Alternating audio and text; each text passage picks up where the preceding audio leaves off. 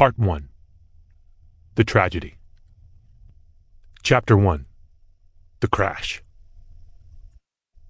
I woke up covered in glass, a deployed airbag lying lifeless in my lap. Looking up, I could barely see through the smoke and the thick clouds of fiberglass in the air. As the fog cleared, I was able to make out a huge hole in my windshield. There was a sharp metallic smell mixed with the pungent odor from my car's fluids. What just happened? I looked down and saw I was covered with glass and my own blood. Panic rushed over me as I looked around, confused. Suddenly, a friend was prying open my passenger side door. I remembered what had just happened and began to panic. Who did I hit? My friend, Blake, opened my car door as he tried to calm me down. "Can you move your feet?" he asked. Blake was a few years older than I was, and someone I had always looked up to. He and I were in the theater department at school for his senior year, and both worked as lifeguards.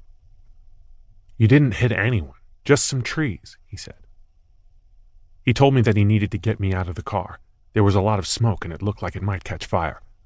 He dragged me from the car and put me down in the grass as I continued to panic. "No! I hit somebody! Who did I hit?"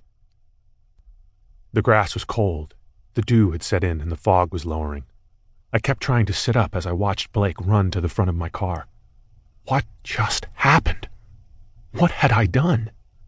Blake came back from the front of my car and ran past me and jumped a 4-foot fence separating my parents' cul-de-sac and the road I was lying next to. Other people began jumping the fence, and chaos erupted in the strange silence as I fought to stay conscious. I heard screaming, crying, and someone was yelling, "He's not breathing!" Firemen began to arrive at the scene. The one who was administering first aid to me started asking me a lot of questions, but I was knocked on the head pretty hard and too confused to answer most of them. I could tell the fireman was greatly disturbed by the situation. He was pretty rough with me. "Is my friend okay?" I asked. He snapped back at me. "I'm not worrying about him right now.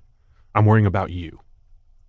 I remember my dad, a lawyer, leaning into my ear and whispering, "Don't say anything."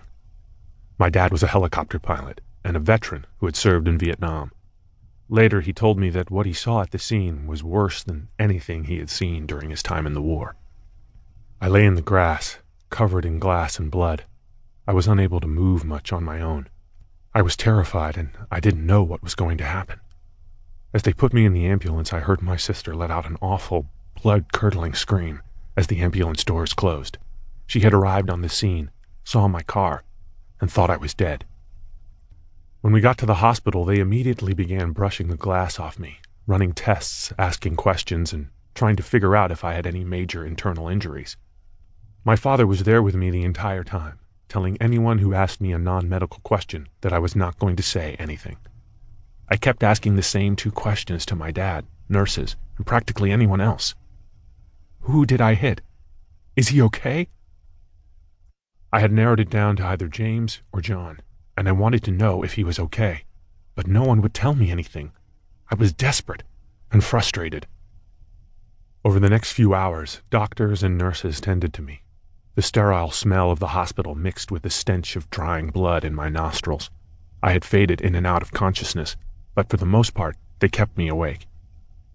At one point, they took me in for a CT scan to make sure I didn't have any serious internal injuries. A police officer came along to help them. Later, I realized that since I was going to be charged as a criminal, they wanted to keep an eye on me. When I got into the room and they moved me from the gurney to the table for a scan, a matchbox fell out of my pocket. The police officer asked me if there was any pot in it. Fortunately, there wasn't, and I told him he could look if he wanted. He asked me how much I had to drink. I responded, "I want my lawyer." He immediately backpedaled and said that would not be necessary, that he was just wondering. Not long after I returned to the emergency room from my CT scan, a tall state trooper walked into my hospital room. The darkness of his uniform and the formality of his tone left little doubt as to why he was there.